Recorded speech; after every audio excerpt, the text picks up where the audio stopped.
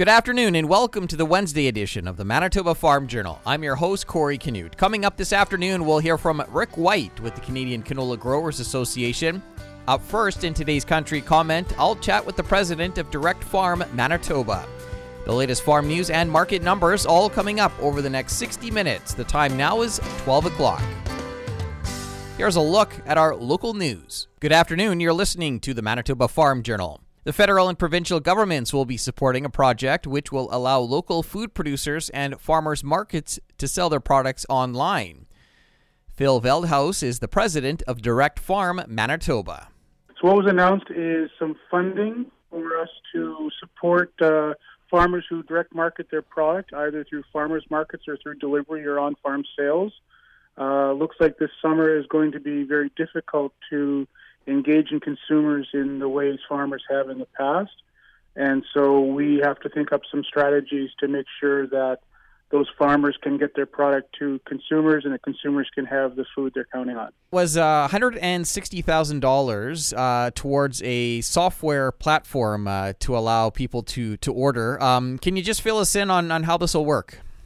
That $160,000 includes about some funding for a bunch of things. The software and sort of transitioning the farmers to using it is one part of it.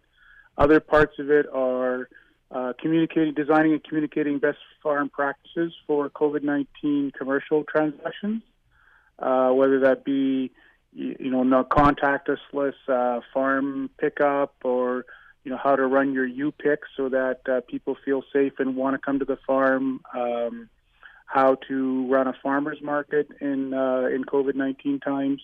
There's a whole bunch of stuff that has to be figured out, and we believe the software platform that will let people pre-order will be a big part of that. So that if we can take the cash and the haggling and all of that sort of personal part of it out of the transaction, then actually getting the product can be made much more safe. And what sort of timeline are you looking at to get this in place?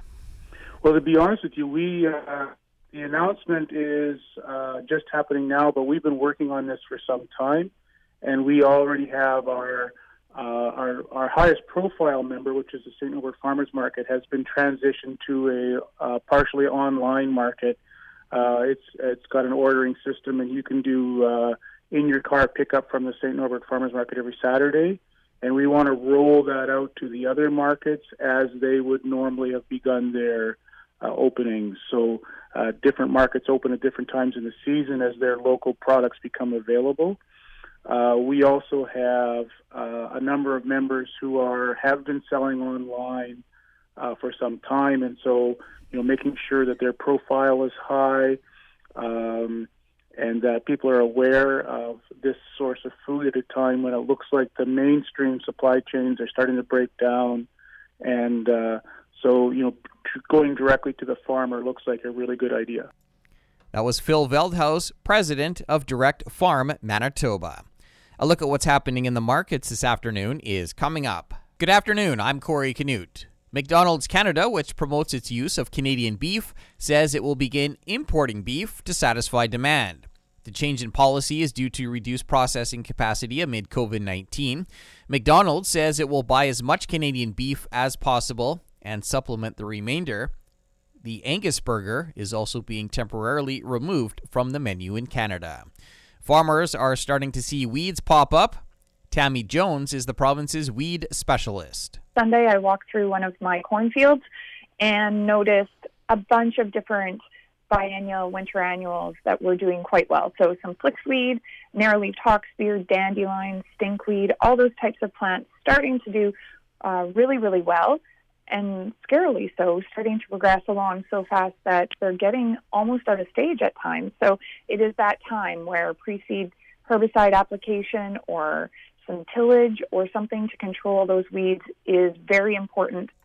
Jones expects to see a lot more perennial issues this year in addition to winter annuals. And the Canola Council of Canada is continuing its outreach internationally to develop contacts and promote canola in new markets. President Jim Everson.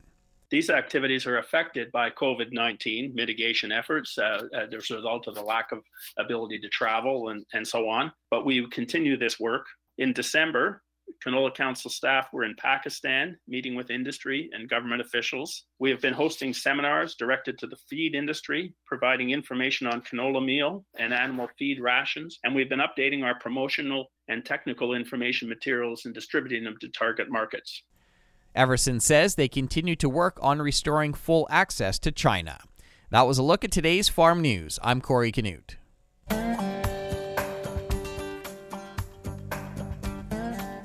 Good afternoon and welcome to the Prairie Ag Wire for Wednesday, April 29th. I'm Corey Canute. Coming up today, we'll hear from Rick White with the Canadian Canola Growers Association. Canadian Canola Growers Association President and CEO Rick White took part in a call yesterday to update producers on the situation with China. Here's a bit of what he had to say. I'd just like to reiterate that when the issue of China blocking canola seed occurred over a year ago now, the government and industry set up the Canola Working Group. Just a reminder that Canola Working Group continues to work to this day. Jim is the co-chair, the industry co-chair of the Canola Working Group, and producer representation from CCJ includes Bernie McLean, our chair of the board of directors, and Mike Amater, the vice chair, and myself, and we have regular calls. On the agenda, typically for that working group, is an item that we call producer support, and that's where we're quite active in giving direct feedback to the government on the situation. A regular agenda item is also biofuels, and Jim had mentioned that briefly. I'm going to concentrate just for a moment on what we are doing on the domestic market diversification front for biofuels and trying to increase the use of biofuels in Canada overall. We are pushing to increase the national renewable fuel standard to 5% of renewable content in diesel nationally. That is still under discussion, but in the meantime, we are continuing to do work more domestically and provincially. Just a quick update, Quebec, the province of Quebec is currently consulting on moving to a 4% renewable fuel standard in the province of Quebec, which is very good news. They're in a consultation mode right now, and we are providing direct input to that. And just to give you a sense of where they're going or thinking right now in their consultations, they're proposing a 1% renewable content for diesel in 2021 and moving to 4% by 2027.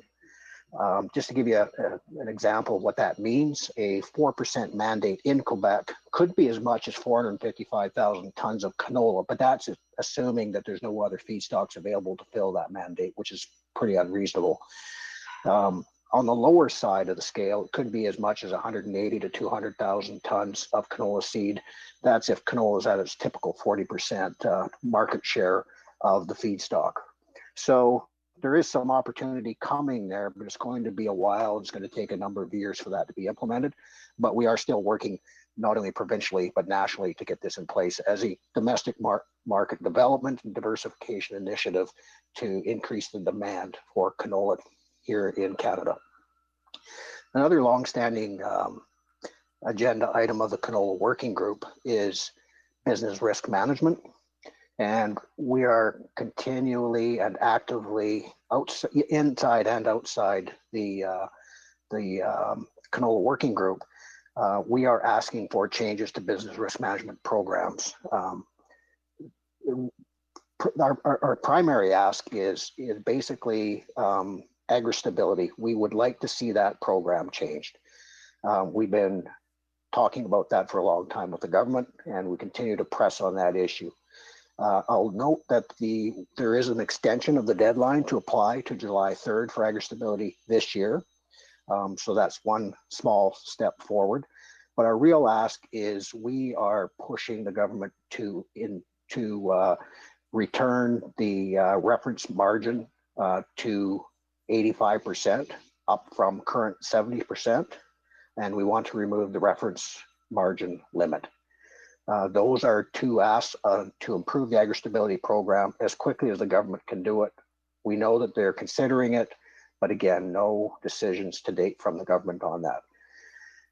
Adjacent to that ask is we are asking the government to look at Agri-Invest and have proposed that Agri-Invest should be moved to the government contribution up to 5%, currently at 1% of allowable net sales, and with no matching. So we're asking the government to put in 5% without government matching into Agri-Invest. That is being met with, I would say, apprehension, to put it lightly, I guess. But we still continue to push that as well. There seems to be a bit of convergence on doing something through agri-recovery, still yet to be determined, but those are other discussions that we're currently having as well. And then finally, usually the advanced payment program comes up under producer support as well. And so just a reminder that the 2018 advanced payments program had an extended stay of default for the 2018 program, which would have come due the end of March. And we went to the government and were successful in getting that extension, another extension to the 2018 program with a new deadline of September 30th now. The problem is that September 30th deadline for the 2018 program also lines up with the deadline for the 2019 program. And so we'll be watching closely and monitoring that very closely into the late spring, early summer to see if something needs to be done with those deadlines. And for those of you that aren't aware on the phone, CCJ is an administrator of that advanced payments program for the federal government. And they increased the limits to $1 million last year to recognize the cash flow crunch that farmers were having. So that kind of rounds out, Jim, the producer support section that I wanted to talk about as it relates to China and some of the changes that have been going on over the past year. That was Canadian Canola Growers Association President and CEO Rick White. That's it for the Prairie Ag Wire for today. If you have any questions or opinions to share, send them to us by email to thefarmdesk@goldenwestradio.com. I'm Corey Canute. Thanks for listening and have a great afternoon. The Prairie Ag Wire will return tomorrow on the Golden West Farm Network. Time now for a look at the farm calendar. The Livestock Markets Association of Canada annual convention has been postponed. The Animal Nutrition Conference of Canada has been postponed as well. Cropsapalooza 2020, scheduled for July in Carberry, has been cancelled. The Manitoba Summer Fair in Brandon has been cancelled. And the Red River Exhibition has also been cancelled. Continuing with the Manitoba Farm Journal here on this Wednesday afternoon, BASF and the Canadian Agricultural Safety Association have launched a new online platform to provide families with information, interactive resources, and activities on farm safety. Marcel Hacot is the executive director with CASA. So normally what would happen is we partner with the Progressive Ag Foundation and the local communities to host safety days. And generally those happen in the months of May and June towards the end of the school year. And, it's a community-led day that usually walks youth from up to 13 years old about safety on the farm, safety in the yard, safety at home. And this year, because of all the changes in the education and everything, we realized that those safety days were not going to happen and not in a traditional way. So BASF has been a supporter of the safety days in the past, and they came to us and said, can we do something that is going to allow parents and teachers, if they want to still have some activities that support and promote safety at home and on the farm. Tell us a bit more about the online platform, what it'll look like, and how people can access that. Yeah, so what we've created under our resources tab, we've created a for kids. So what we did is we compiled some resources for children. So depending on the age of your kids and how active they are on the farm, we've got how to play safe on the farm with kids. We've got kind of, if you have older children, really a bit of a contract. What can you do and what can't you do on the farm type of thing? So it's kind of clear having that conversation with your child. we appropriated a game we had developed with our Be Grain Safe program. So just a little online game for kids to play, and it gets a discussion about what the dangers, hazards around grain and stuff, what you can't do, kind of in a fun little setting. And then for older children, if they're going to be helping out, and we know a lot of children are at home and they want to help out, we've got Ag Youth Work Guidelines. So something to walk you through about what your child is physically and mentally able to do on the farm in a safe way. And then going right back to basics, creating safe play areas on your farm, keeping the kids away from the hazards on the farm where the traffic is and where it could be dangerous. And then back, I guess, rounding it all up, Progressive Ag Foundation, because they can't have the physical safety days, they've been holding daily drops. So if you go on their YouTube channel, they'll have one activity every day that you can host with your kids or do with your kids that's related to safety. So just trying to bunch up a couple of activities that parents and teachers can use to still have that safety activity, still have that safety content with your children. That was Marcel Hacot, Executive Director with the Canadian Agricultural Safety Association. Another look at what's happening in the markets heading into the close is coming up in just a moment. Time now for another look at today's farm news. The Canola Council of Canada updated producers this week on the situation with China. President Jim Everson said the last technical call was held March 30th. China at that time informed Canada that the current trade in canola seed can continue at this time, but the dockage levels would need to be less than 1% in all future shipments as of effective April 1st. Canada has been shipping about 30% of what we would normally have been exporting in the way of canola seed to China over recent months. Those shipments, for the most part, have been at low dockage levels, so that level of trade should be able to continue under these circumstances with China. China banned shipments of canola seed from Viterra and Richardson back in March of 2019. Warmer weather over the past week has resulted in many weeds emerging in farmers' fields. Tammy Jones with Manitoba Agriculture had this outlook for 2020. Probably looking at a lot more perennial issues, winter annuals as well. So think Canada thistle, think dandelion, flickweed, narrowleaf hawksbeard. We're also seeing stinkweed and shepherd's purse. And then I've also noticed more kochia coming already, and I don't think lamb's quarters will be far behind. Perennials and winter annuals have a step ahead because they've had the fall with lots of moisture and now a nice spring that's also helping them out. Jones says farmers may want to consider a pre-seed herbicide application or tillage to help reduce weed populations early in the season. And Manitoba Egg Farmers has partnered with Winnipeg Harvest to donate locally produced eggs on an ongoing basis. 10,000 eggs per week will be donated. Winnipeg Harvest and its food network of 300 food banks and partner agencies across the province are considered essential frontline workers during the coronavirus crisis.